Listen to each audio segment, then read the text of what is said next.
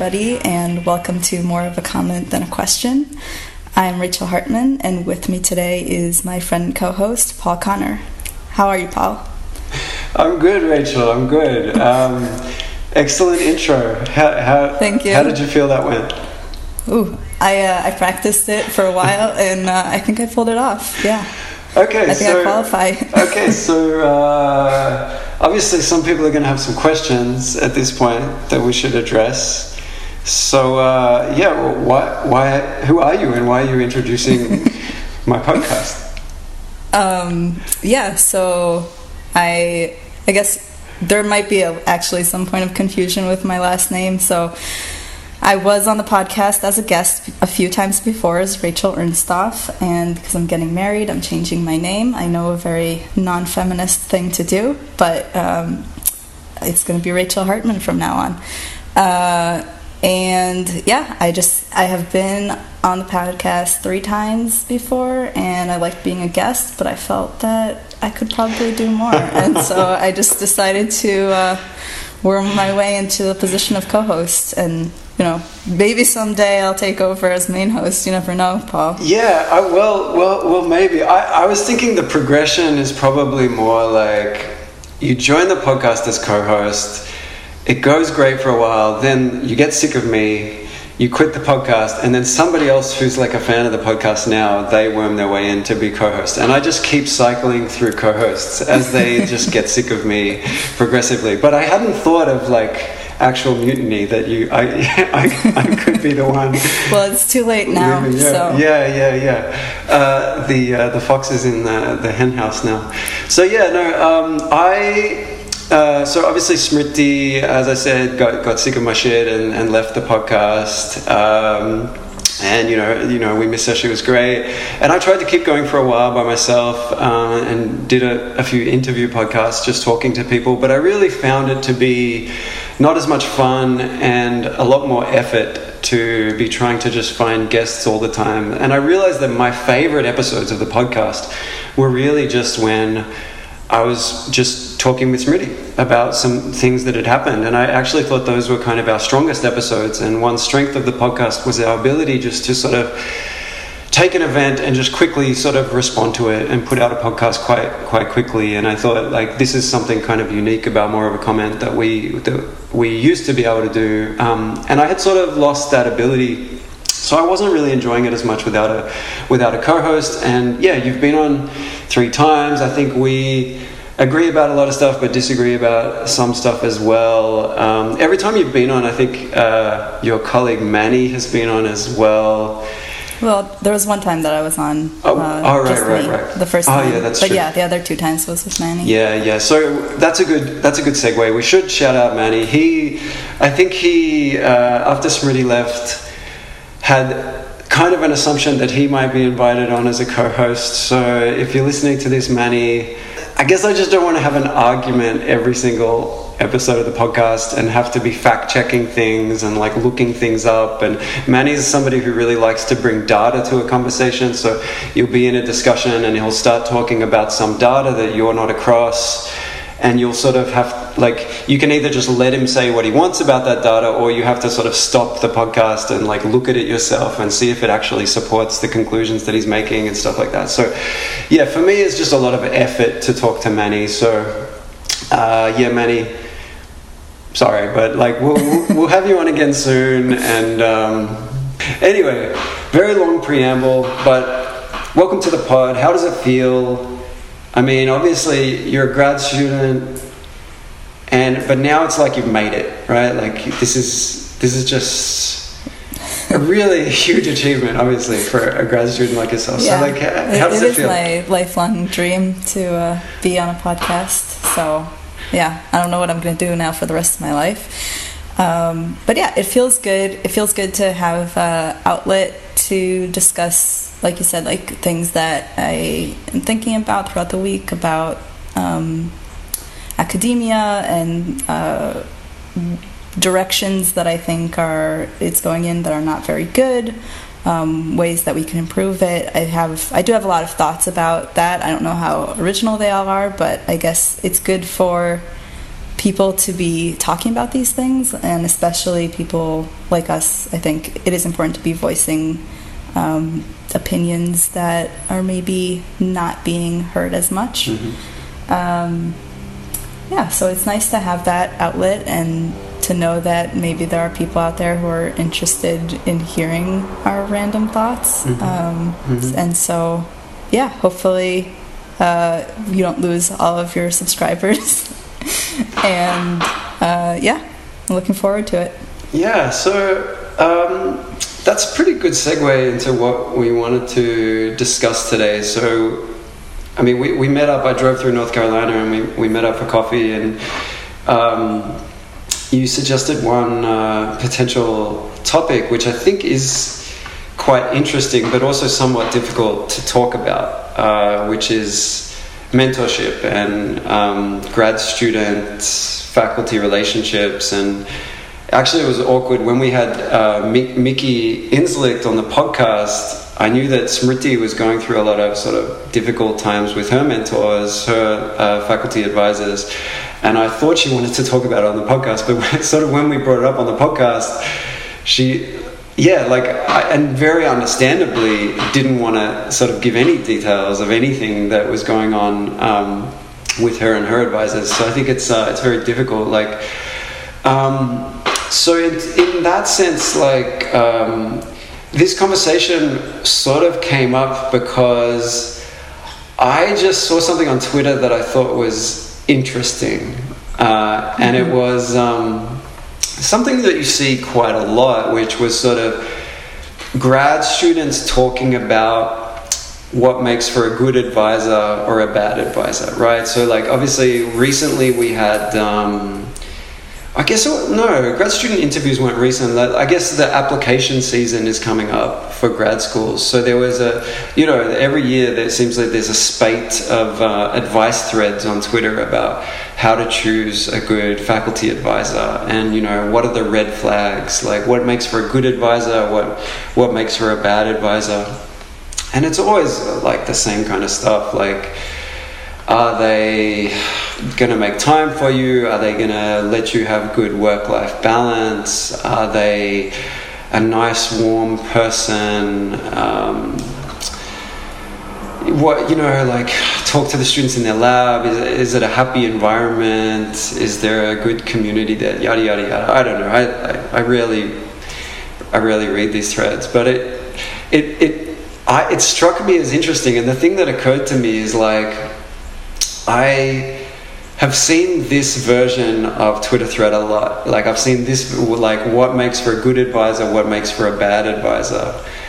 But I've never ever seen anybody talk about what makes for a good grad student or what makes for a bad grad student. And it struck me as one of these funny quirks, or these funny sort of unwritten rules that you cannot punch down, right? No, and I think I did a tweet that was basically I wonder if there's any psych academic who would be brave enough to write a thread about red flags of choosing grad students, because they exist. Bad grad students do exist. It's not, I just don't think it's possible that they would not, right? And I think there's very likely good and bad mentors, and there's very likely good and bad grad students, but it's funny to me that we are only allowed to talk about one side of that equation. But you had sort of an interesting disagreement with that, and you sort of, I don't want to straw man your view, but you seem to sort of be expressing the position that no, it actually is always the advisor's fault if the grad student fails, and there's literally no grad student who couldn't succeed with the right mentorship. So that might be a straw man. So okay. So maybe a little bit of a straw man, just because I think that it's always bad to talk in generalizations. I think it is usually bad to talk in generalizations, and it's not the case that all grad students are good and have the potential to succeed, but I think that and I don't want to like put an exact percentage on it, 95, 99, whatever, the vast majority of grad students, I think, are at the core good grad students or have the potential to be. And I think like that makes sense if you think about the admission process and the competition for getting into grad school.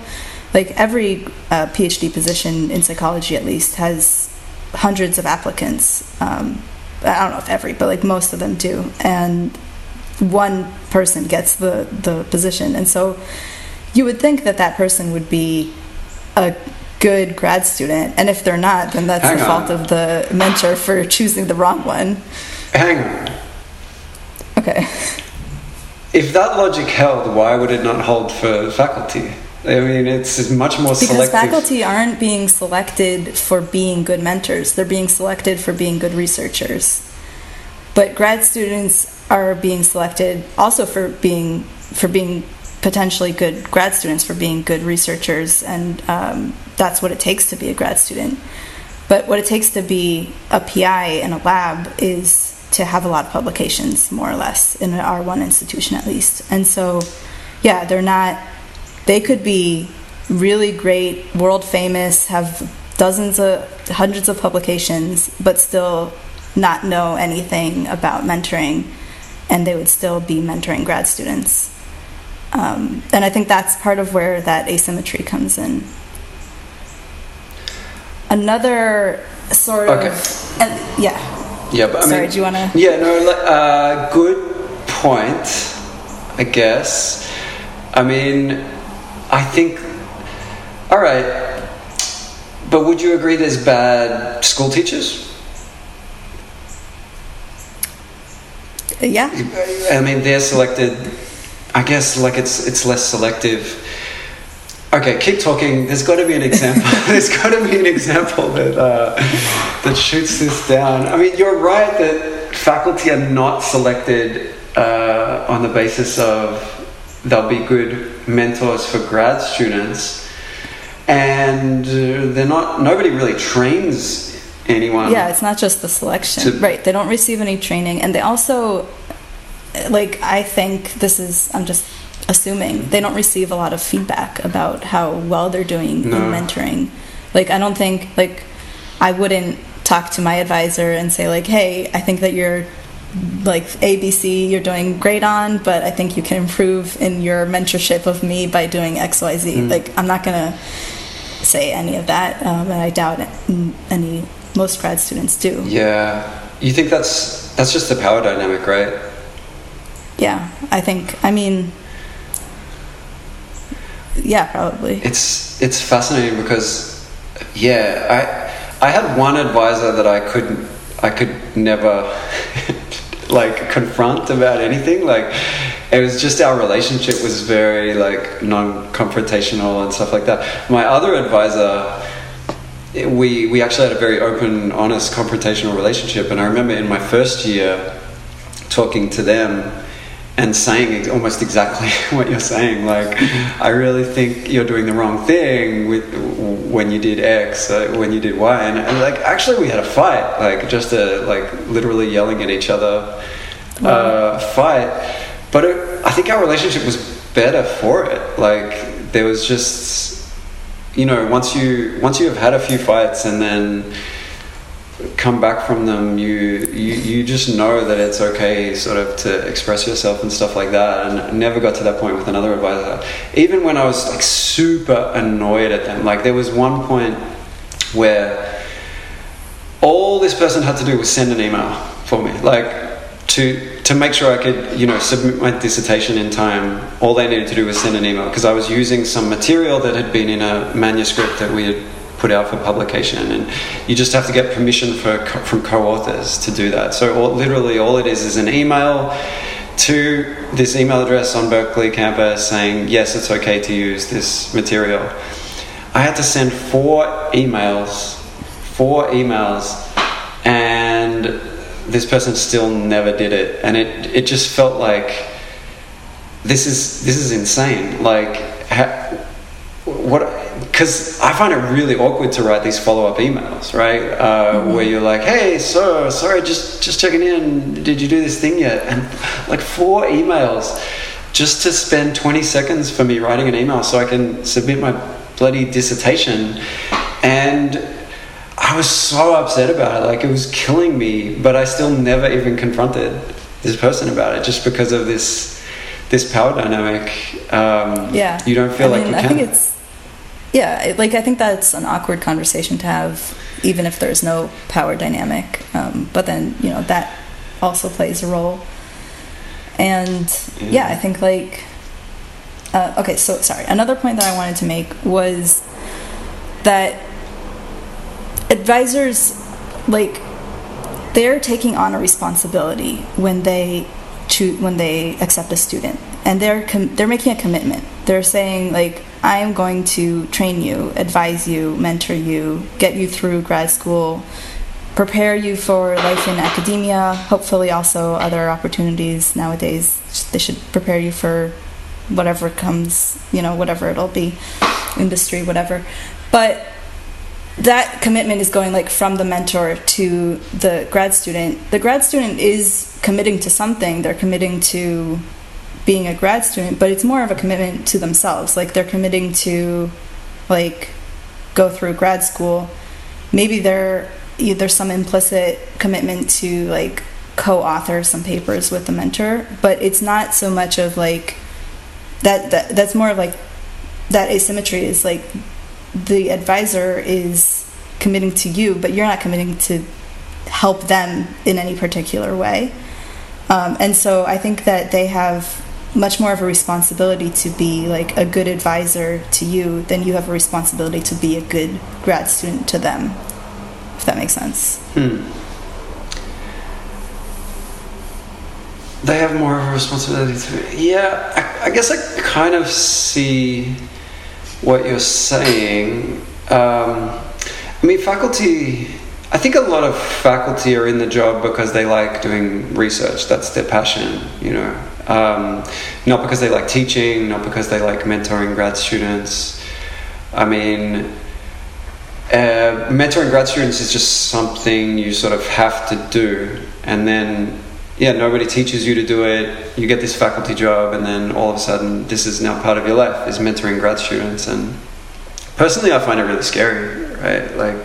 To the idea that you have to select this person and then mentor them for 5 years, and their success or failure as a scientist is now on your shoulders. It's it is a big responsibility, but I also just think in reality, the way that it works, as far as I can see, is that your advisors mentor you a little bit, but you learn from so many sources in academia, from just reading papers, from taking courses, from other faculty, from colleagues, from other students. The amount of your development that actually hinges on any of your advisors isn't that great, but I guess that could vary a lot depending on the situation. I know I've heard some horror stories at Berkeley, specific faculty who literally sort of had students in their lab and were okay, this is the project you're working on, and actually told them, look, stats, don't worry about it. We have I've hired a consulting company to do all the stats. You don't have to worry about that, right? So these students are not getting trained in statistical analysis. They're not even able to sort of come up with research ideas and spearhead their own projects. They're literally kind of just these glorified research assistants whose names go on these papers, and will come out at the other end of 5 years having learnt very little other than how to just be sort of a cog in a machine of churning out publications. So yeah, you're supposed to be breaking up my monologues, but look. Yeah, I was about to jump in. I'll get better at that. So yeah, I think that like I think it's important to think about who is responsible for the grad students' learning and development. And I agree with you that in the current state of the world, probably in most universities, although I mean I only have access to like my own experiences and the friends who I talk to about this stuff, so it's probably not that much, but anecdotally, yeah, like our advisors are there to help out with papers and projects a little bit, but they're usually not like holding our hand through statistical analyses or teaching us like all the like small details of what it's like to be a grad student, what it's like to succeed in academia, and you're sort of supposed to like soak it in. But I don't think that is a good model. Like I think that that's part of what's wrong with academia, and or at least with social psych. Yeah, who knows what it's like in the rest of academia. But because all that does is, so you have this pool of really successful undergrads who, you know, they've got great grades, they have good ideas, they're passionate and creative and excited to go into academia. And then some of them have this extra ability to like teach themselves everything, and they're the ones who probably like you like will go out and just like find their own courses that they want to take, or read a book on a manual on how to run an analysis and like figure it out themselves, and that's great, and they're going to be successful. But then the other 80% of people are sort of like, I think that I'm in that group. Like I signed up to grad school thinking I'm going to be trained in how to be a grad student. In how to be an academic and a researcher. I'm going to learn all the skills that I need, and someone's going to teach me these things. I'll take classes that will teach me everything that I need to know, and I'll, my advisor is going to walk me through every detail of every project, at least at the beginning, until I like am on my feet a little bit. And it wasn't like that at all. I was, thrown in head first and just like had to figure out how to swim. And I think that like that's doing a disservice to the students and to like science, because we're really missing out on a lot of potential talent by just like restricting it to those people who, for whatever reason, can like do it all themselves. I don't know. That's pretty interesting. I think you're probably right. Like, I mean, there are certainly a lot of students who are very bright and very successful, but sort of are very used to, I don't want to say, like, it sounds bad having their hands held, but do you know what I mean? Like, really having structure and clear instructions and stuff like that, and yeah, grad school and especially research is not like that a lot. I mean, and different advisors certainly differ in this sense, but yeah, like I mean, there was times in my grad school experience when I was just sort of thinking, like, with one of my advisors in particular, like, wait, like, isn't part of your job description to like be my advisor? Like, you're not doing anything. Like, it's just really hard to get you to do any work as my advisor. And I think this person had really sort of just watched me operate for a while and just decided, oh well, Paul's very independent. He does what he wants. He's confident. He thinks he can do what he wants, and like to some extent that was true, but also like, if I have a manuscript and I want like feedback on it, then it's your job. You have to do that. Like, you have to, even if it's a long manuscript and you don't want to spend that time, it's like, well, what have you done for me in the last 3 months? Like, give me, carve out a few hours and like spend that time. And it just felt really hard to do that. And I was like, wait, am I going crazy? Like, is this not this person's job? Like, so yeah, I mean, that's another issue, right? Is that there's no clear guidelines about how much time these people have to devote to each grad student. And I think that especially for faculty who are kind of research superstars and get sort of super excited about specific projects and want to be devoting all their time to that, I think if they have students where maybe the relationship isn't great, or maybe that student's interested in stuff that they are not super passionate about and it's not exactly what they do, it just becomes very easy for some students to be neglected and not get much from advisors. I think you're right though, but I also wonder how you would go about changing that or fixing that, because I mean, I think I just have a bit more sympathy for the advisors in this scenario, maybe because in career-wise I'm closer to that position now. But I mean, what do you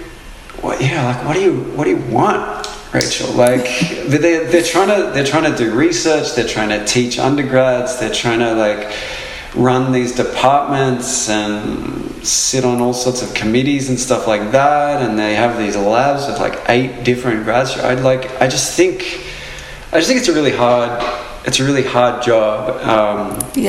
And I am not. It's almost like you're suggesting we need some faculty who are purely devoted to training grad students. But I don't think that would work, because they would end up being the faculty that didn't make it as researchers themselves. So it's like, what do they know? Well, yeah. I mean, they might not know as much about being a successful researcher, but maybe they know more about how to teach research skills, and so maybe it ends up like evening out. But I don't know. I mean, I do agree that like there's so many demands on faculty's time, and like it's hard to figure out like what a good solution would be. But I don't really think that time is the main problem. I think really, and this is like a buzzword, but I think the hidden curriculum is a real thing, and that it's also like the fact that it's hidden, or what parts of it are hidden, is hidden to faculty members. And I think we just need to do a better job, like as a field, to really like make clear what are all the skills that you need, what are all the steps that you need to take in order to be successful, and just like have clear guides written out. And then I think it is the faculty's responsibility to make sure that information is being conveyed in a clear way to the students. Mm-hmm. I think like a lot of where things break down is just people not knowing what they're supposed to be doing, because it hasn't been made explicit enough, and faculty will just assume that like you know because they know, and it's kind of hard to see. Can you give examples? Yeah, so like for example, so I'm a mentor too, right? I have undergrad students that are working with me, and just a few days ago was the deadline to submit an abstract for SPSB for undergrads. And I have 2 undergrads who are going to submit an abstract, and we've been working for the past month or so on the data that they're going to write up for the poster. And they sort of like, they knew what the deadline was, but I didn't think that I had to like explain what an abstract looks like, and how to write one, and also that I should explain that they should read through the guidelines for how to submit and what's the character limit, and like thinking about keywords and all these like little details that it just didn't occur to me that that's something that I should make explicit to them. And I definitely should have. Like, I don't think it's their responsibility to sit there and think, what are the things that I need to ask about in order to write a good abstract? Because how would they even know what to ask, or that they should be asking, right? And so I think like little things like that just pop up everywhere in research in academia, and it's really hard. Like, you know, it was a failure on my part, and I acknowledge that, and like, but now I've learned for next time. But if there was more structure in training me to train people, maybe that wouldn't have happened. I don't know. Yeah, that's interesting. I think I relate to that on some level. Like, often, if I'm talking to undergrads who are planning to apply to grad school and want to prepare themselves for interviews, like, so my advice to people sort of going into grad school interviews is often like, the way I think about it is like, to become a researcher, like to go from an undergrad to a successful grad student, or, you know, a faculty or a researcher, there's like 10,000 things you have to learn, right? And sort of when you're in a grad school interview, nobody's expecting you to know all 10,000 of those things, right? But I think a lot of the time what faculty are sort of picking up on is, how far are you along? Like, have you picked up 1,000 of those things yet, or 500? And they're trying to find the students who are have a lot of potential, but also are as far along that progression as possible. That's my experience anyway. And I actually failed in my first attempts at grad school interviews, and I think a lot of it was like, not knowing certain jargon yet, and not really being far enough along that progression as you get molded into this very specific creature of like an academic researcher. One experience in particular, I remember I was in my first round of grad school interviews where I was rejected. One of the faculty asked me, so what kind of outcomes are you interested in? And what the faculty member meant was dependent variables, right? Outcomes. So this is jargon, but for me at that time, I didn't know that. So I thought like what she was saying was like, well, what do you want to be the end result of your research? And so I just sort of said something like, I guess just like human well-being, like making the world a better place, so and naive. Stuff like that, right? Like, just want world peace. Yeah. So, but it was like there was all these just little moments where I was giving it away that I just wasn't. I couldn't speak like a researcher yet. I didn't know a bunch of this jargon and stuff like that. So I think like when you talk about hidden curriculum, I think it's right. I think like that stuff, I do know what you mean, but I also guess I would go back and just say there's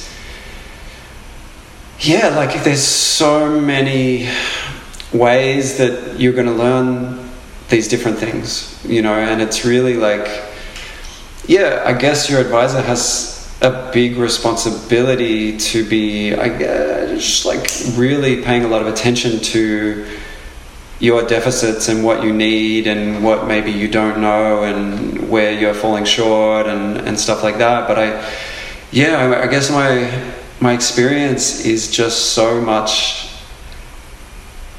learning and not that much learning from my advisors. And maybe that just colors my opinion of when I see people put so much responsibility and sort of blame on advisors for how grad students do, because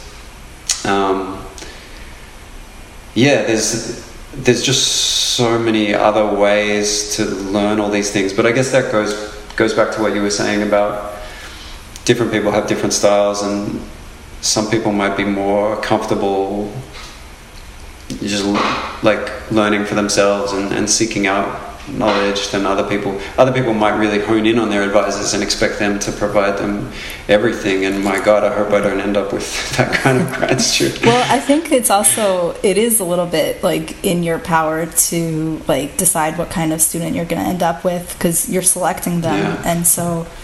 And you know, I think like ideally all faculty members would commit themselves to like helping students learn and develop no matter what kind of style they have and how independent they are in like searching out information on their own.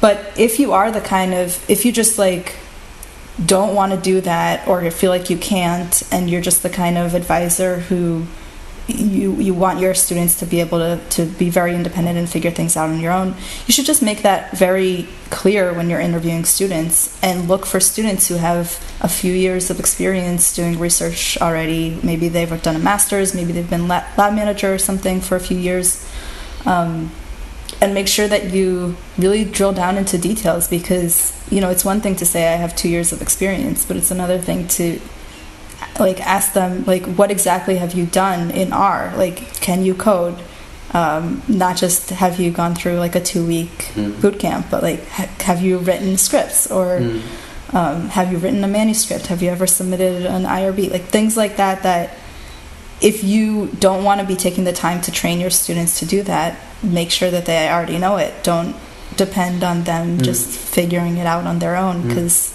that's just it's so inefficient, and it's, I think, unfair to students who are maybe expecting more training.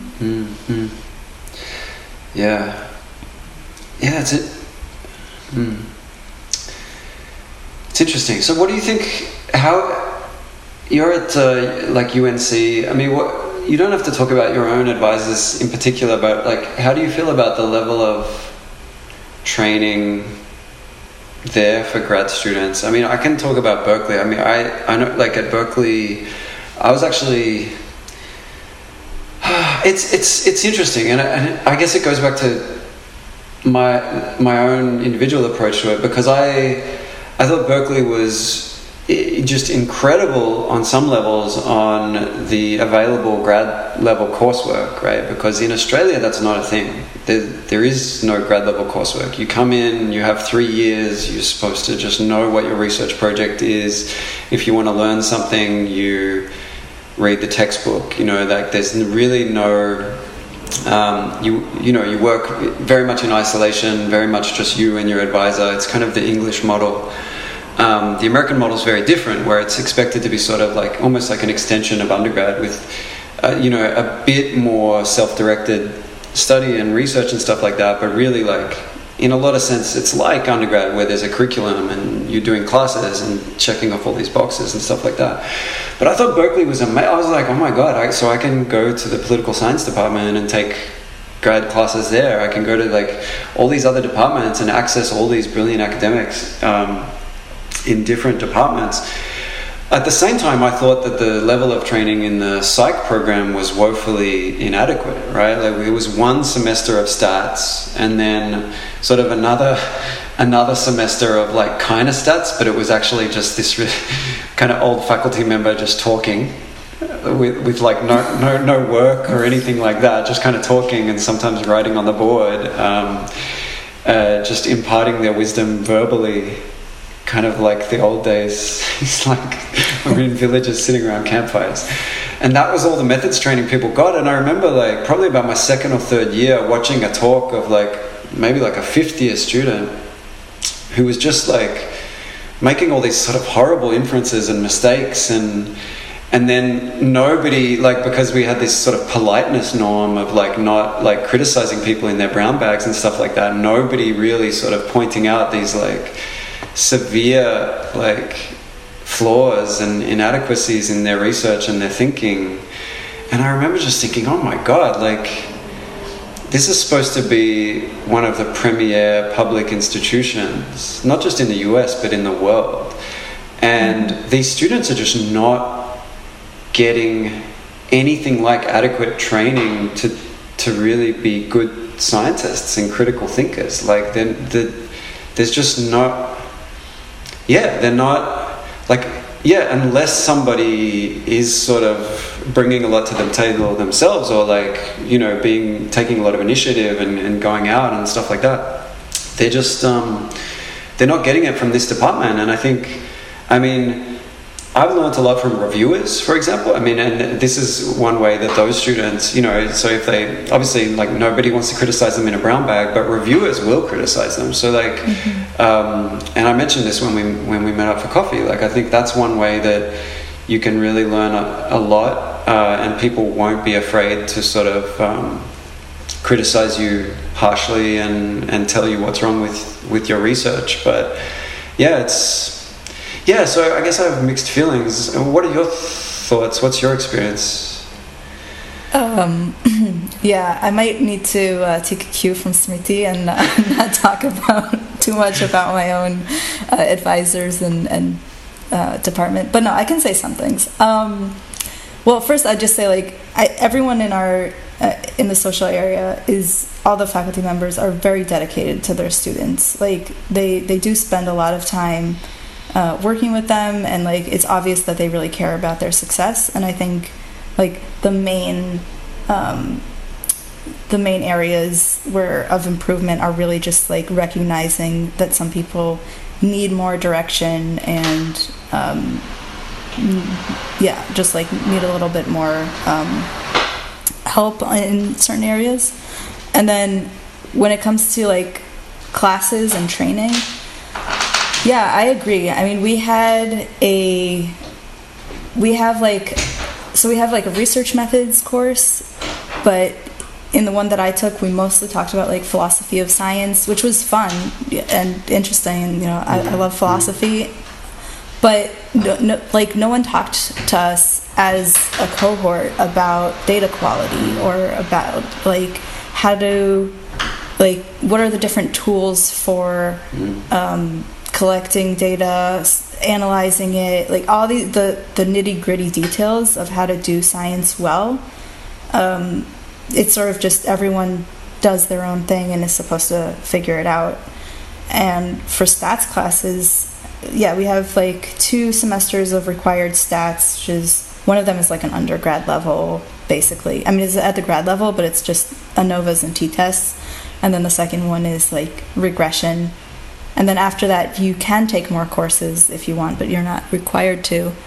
And then the other quant courses that you can take they're in the quant department, and all like taught by really famous big name professors who are really good at what they do. And like they're the ones who've written the textbooks on SCM and MLM and all of the more advanced statistics that you might do. And so we're getting a lot of like, and if you are very quanty, you're able to like really understand how these things work. But when it comes to actually being able to apply it to your own research and run analyses yourself, I personally have found it a little bit lacking. I know that's not true for everyone, but I think that we need a little bit more in terms of how to like take the theory and then just apply it to your work, and how does it work like in the real world, because you don't have perfect data that's normally distributed, and all the assumptions. So was there not? Was there not like a lot of methods classes sort of have this element where we're going to do a project, we're going to learn the method, and then you'll bring some of your data and we'll try to sort of apply what we've learned. No, we didn't have anything like that. That's interesting, because that's been my experience in a lot of methods classes that I took, which I think is good and helpful. Yeah. Adding that extra. So yeah, but I guess I still would say that like regardless of the selectivity of it, they're just bad grad students. Like there just has to be. So what do you think makes a grad student a bad student?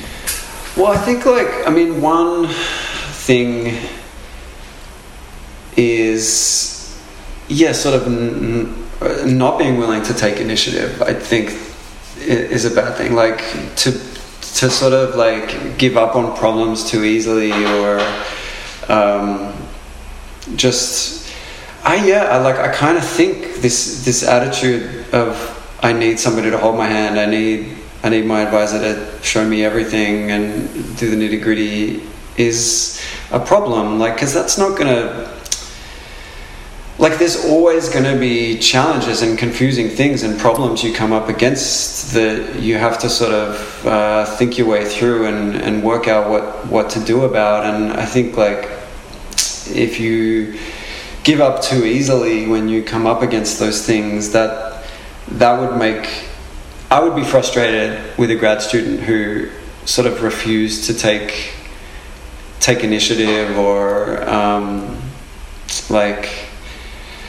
try to solve problems themselves. Like, I remember, this is not, I guess it was kind of a mentorship experience, but I was in one of my internships at this tech company. There was this high school kid who was like a nephew of some boss at the company or something like that. So he was like on school holidays and like sort of doing this little internship himself.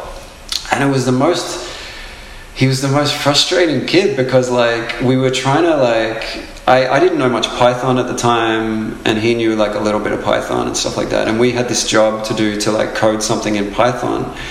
And like as soon as like he got any error message, he would just be like, "Oh, it doesn't work."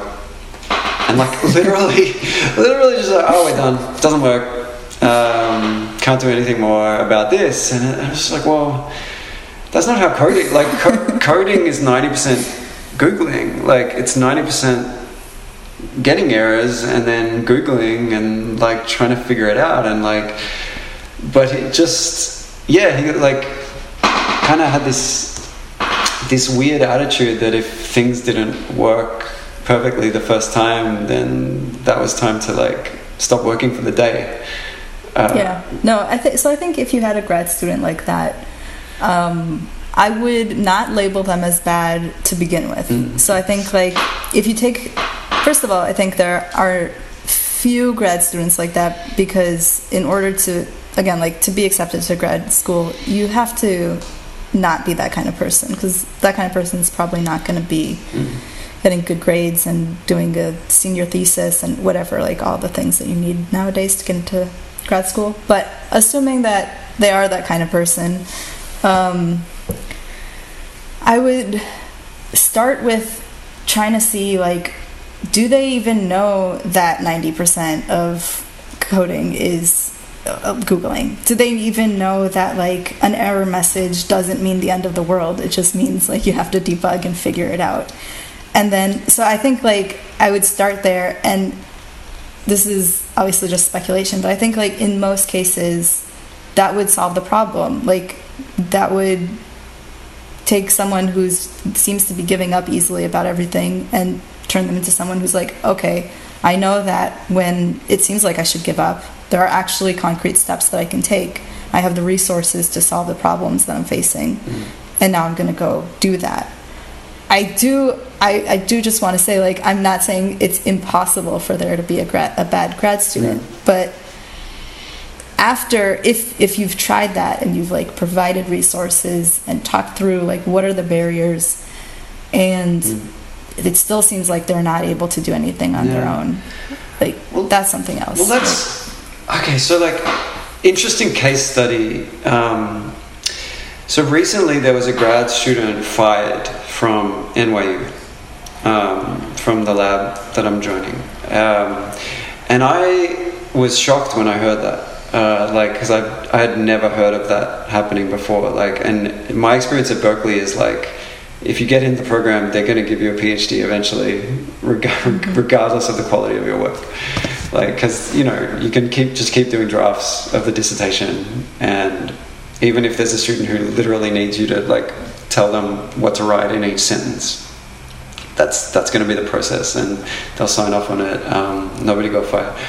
But yeah, so I was really curious what had happened, and it sort of turns out that this lab does something that not many labs do, right? So if a student has a paper with statistical analyses in it, the lab manager will sort of try to replicate the results. So they'll run through the code to see if the same results spit out that are in the paper, right? So I mean, it's fascinating for me to think how often that process might be finding missing, like people not using that process might be missing mistakes that grad students are making all over the world.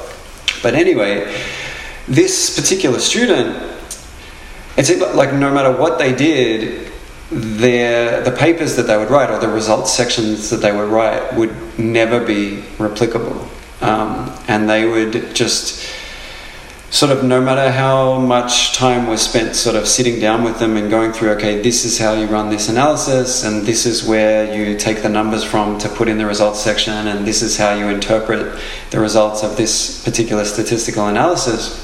As soon as they went away, and they did stuff on their own, they would come back with stuff that was wrong, sort of didn't make sense, couldn't be replicated and stuff like that. And this department has a requirement of, like, I think in your second or third year you have to have a paper out for publication, and the PI just never got to a point where they were comfortable putting anything out for publication because they just didn't feel like they could trust the numbers.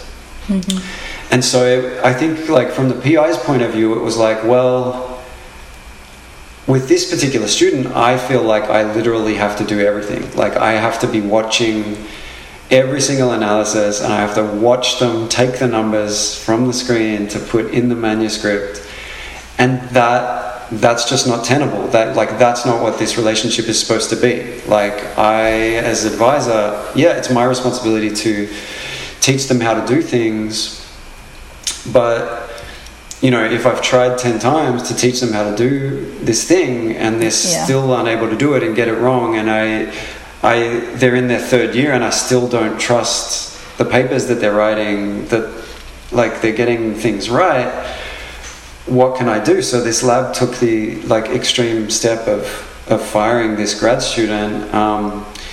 What does firing mean exactly? Were they, like, kicked out of grad school? Yeah. I think they got given a master's. We left with a master's. And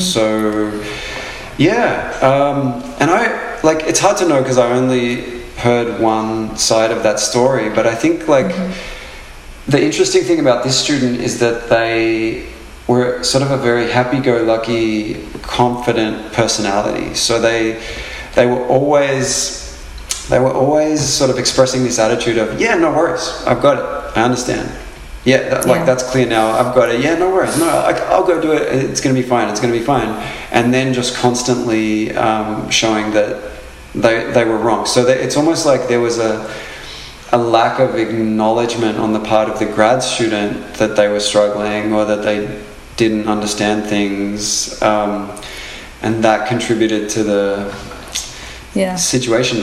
I mean, your point of view would be, you just have to spend more time, right? Like, you just have to find what they don't understand, or, like, find what's going wrong. And I think, that's fine to say, and it's probably true on the micro level, that, like, every mistake you could pinpoint and find some cause, and there is probably a certain amount of time that you could put into this one student that would stop them and fix all these mistakes and stuff like that. But, man, I mean, we're supposedly a PhD from an elite institution means something. Like, it's supposed to be hard. It should be hard, like, right? Like, and the idea that some students might fail and like flunk out is kind of natural if it is hard, right? Like, it shouldn't just be everybody just comes in and gets a rubber stamp, and, like, whatever help you need to get that rubber stamp and get that PhD will provide for you. But I think that's how it operates at a lot of places.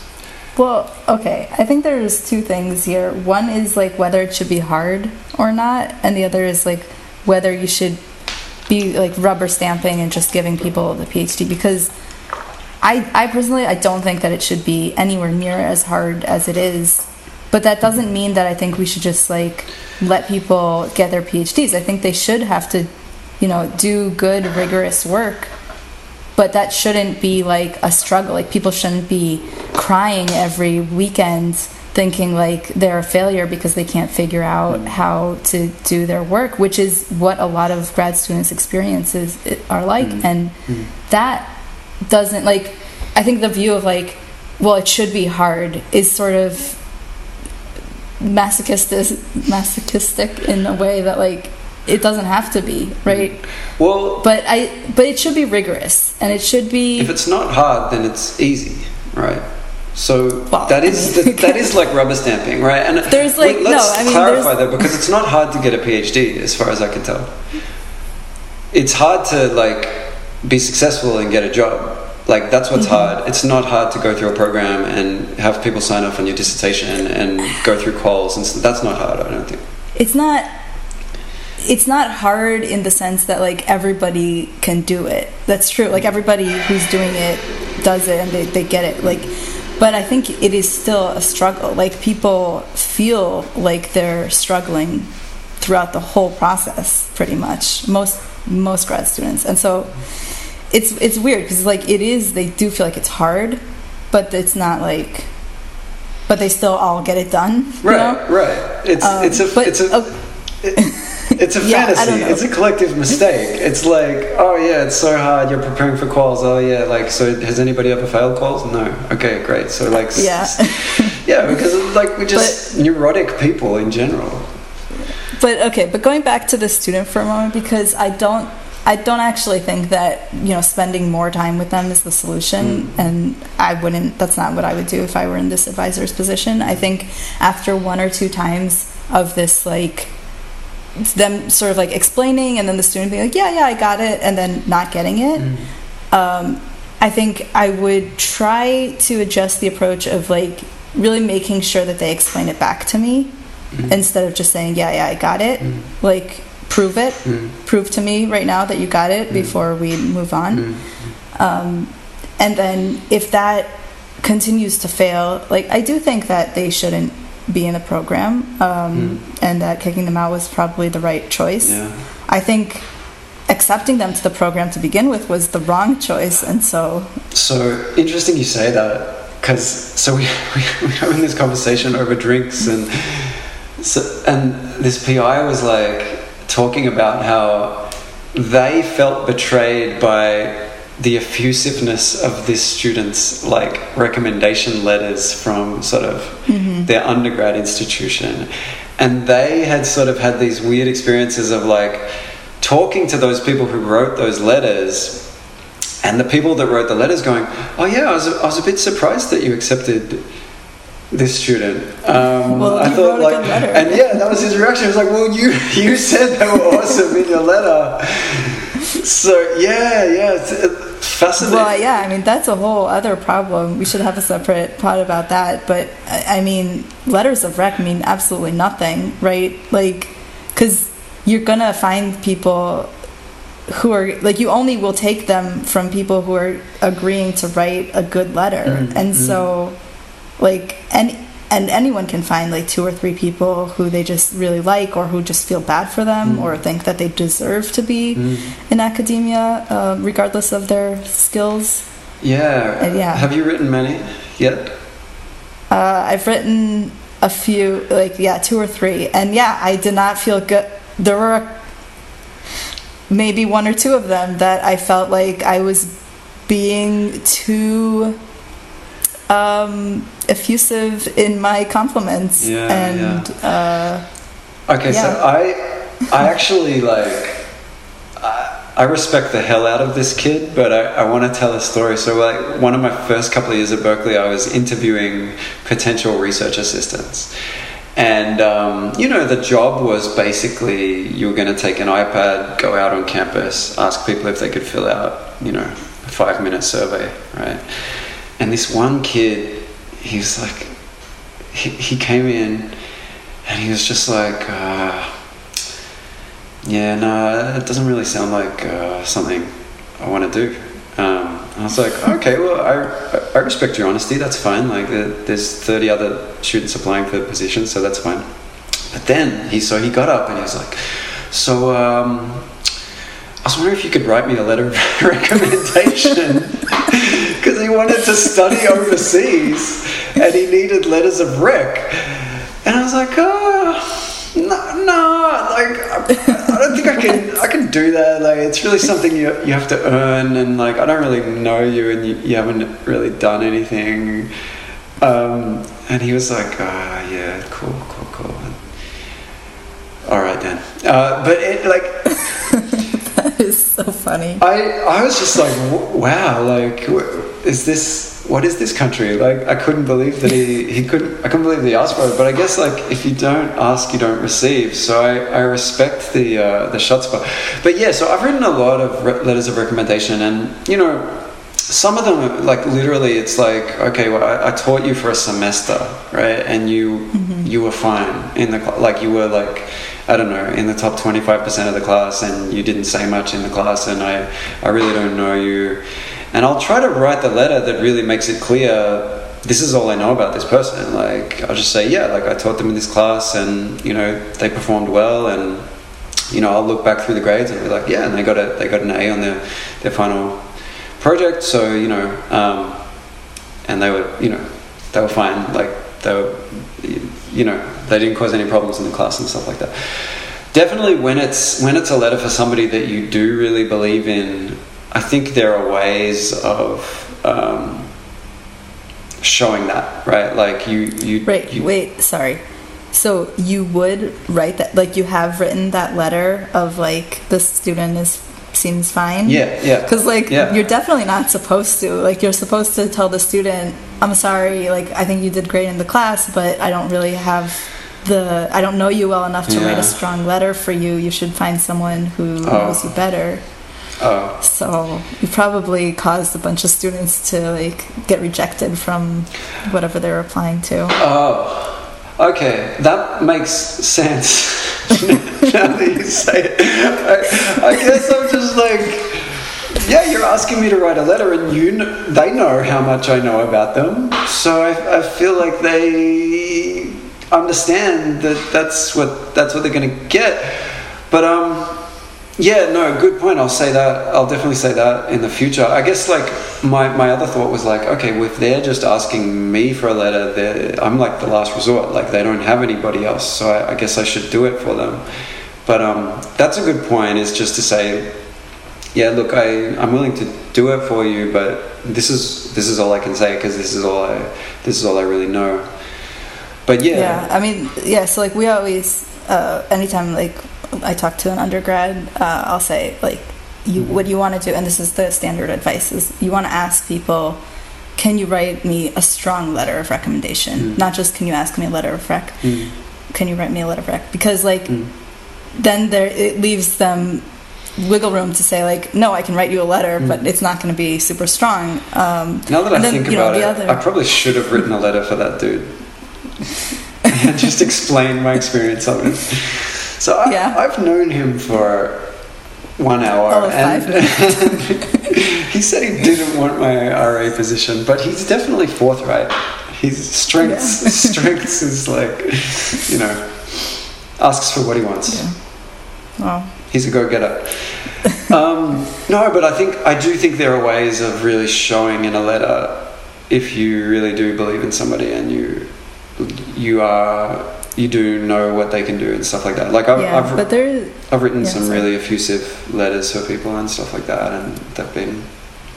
Yeah, but I think it's basically impossible to tell the difference between that and because in our lab we have undergrads who are working in the lab, and like one of the standard things we talk about when they sign up is like one of the things you're going to get out of the lab is a letter of rec, and we don't say. That depends on whether you're an exceptional RA or not. It's just, you're volunteering your time. We don't pay them. That's just how it works. And so they're volunteering their time. And one of the things that they get in return is a letter of rec. And so then I'm left in the position of my RAs asking me for a letter of rec. And obviously I need to write one because that's what I've committed to. But also, they were average RAs. But isn't that your fault as their mentor? Yeah, I mean, probably. Yeah, so there you go. But yeah, no, I think some of it is my fault. Oh, really? Maybe not. Oh, so there could be bad RAs. Interesting. That's but okay, just because I need to save myself here, I do think there's a difference between an undergrad RA who's volunteering for like 4 to 6 hours a week.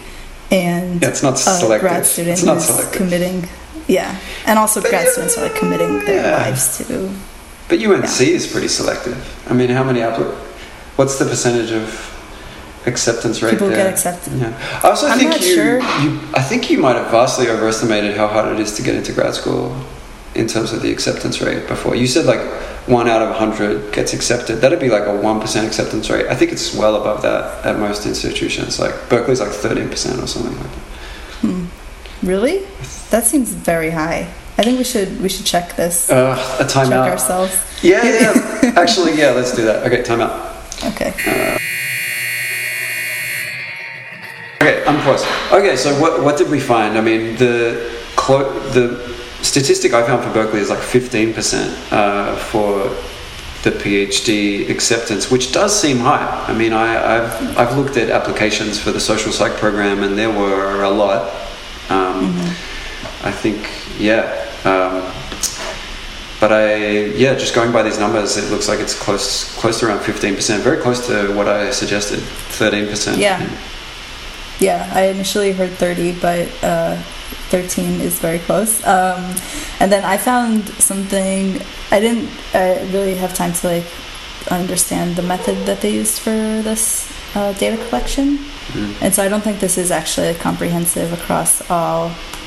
Oh no, it's 7. Okay, sorry. So this is wherever the data is from, we can put in the show notes. But they say that it's 7.9% acceptance rate for doctoral studies in social psychology, and then I misread it because school psychology is 31%, so school psychology is much less selective. But 8%, and that's like across a lot of different schools apparently. So it's like 1 out of 15 or so. So does that help convince you that they might be bad grad students? I still think that's like pretty selective, and the people who are applying to programs are usually pretty good to begin with. Although I don't know, I think there are some students who just like send out like 30 applications and just like try to have that sort of selection strategy. Yeah. So I guess another thing that I think makes a bad grad student is just caring more about social change than science. This is another podcast though. But it's all I see, honestly, with I would say the majority of people entering graduate programs in my experience are basically this is how I'm going to change the world. This is how I'm going to shape the world. I'm going to save this group of people. I'm going to rather than I'm going to advance human knowledge. I have this question I want to find the answer to. I'm going to uncover truth. It's really more like I already know the truth, and I'm just going to learn the tools to prove everything that I know is already true is true, and it's going to change the world in all these beneficial ways. And I have complicated thoughts about that, but I think that's another pod. I think I did have a rant I wanted to go on about a brown bag I went to, but I think that's probably enough podcast for today. What do you think? We've been rambling for a while. And I think we covered a lot of ground. It almost it was very academic. It felt like a kind of a black goat type pod, but don't worry, listeners, we'll get back to the more interesting controversies hopefully in future episodes. But I just hope that some of your former students who didn't get into those positions will come hunt you down and demand some sort of reparations for what you did to them. For my crappy letters. Okay, all right. If they wanna, I'm here. I'll be waiting. Like that scene in Kill Bill where she tells the daughter, she's like, if you grow up, she kills her mom. She's like, if you grow up and you have a problem, you can come find me. So my former students who. And then while we're here and on the subject, I will put in some plugs. So I'm on the executive board for Project Short, which is an organization that's trying to help short academics. Trying to help underrepresented students get into grad school.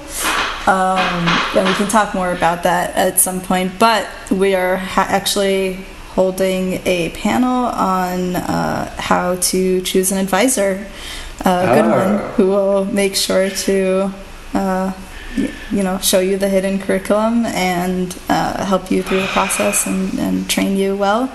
And all right. so, and you're all if you're all grad students giving this advice? Yes. Wow. It's somewhat presumptuous, like to be like, this is, I know, based on like my extensive experience, but like applying for grad school once and with 2 advisors, and I'm gonna tell you how to choose a good advisor. Yeah, I just think it's a little pompous. I mean, I'm pompous myself, like I can't judge, but like grad students are just so knowing about this stuff so often, like, and I just think like, are you really in a position to be giving this advice? Anyway. Well, sorry to rain on your plug. Cut it in the middle of my plug. Yeah, it's no, but I think it's a panel. There's going to be multiple students who will have different perspectives, and it's advice. So and you know where it's coming from, so you can evaluate it. I think we filled our quota for white men. But no, actually, if you're interested, we can talk about that. But so that's going to be on October 14th. I'll put the link in the show notes. And if you know any potential grad students who are applying this season, please share that with them so that they can get access to that advice and then use it or not. That's up to them. Yeah. I'm going to close this episode with Randy Newman, "Short people got no reason to live." Wow. Great song. Yeah, as a 5-foot person, I take a little bit of offense to that. That was just a better time in our culture where you could just release a song like that. Everybody knew it was a joke. Come on, shorties, take a joke. All right, great. Well, good first episode. I'm very happy to have a co-host that's going to help me. It's going to help me a lot to find the will and motivation to keep putting out pods. So thanks. Great to have you on board. We'll talk to you soon.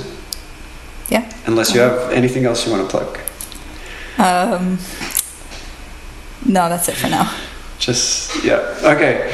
Well, have a good weekend, everybody.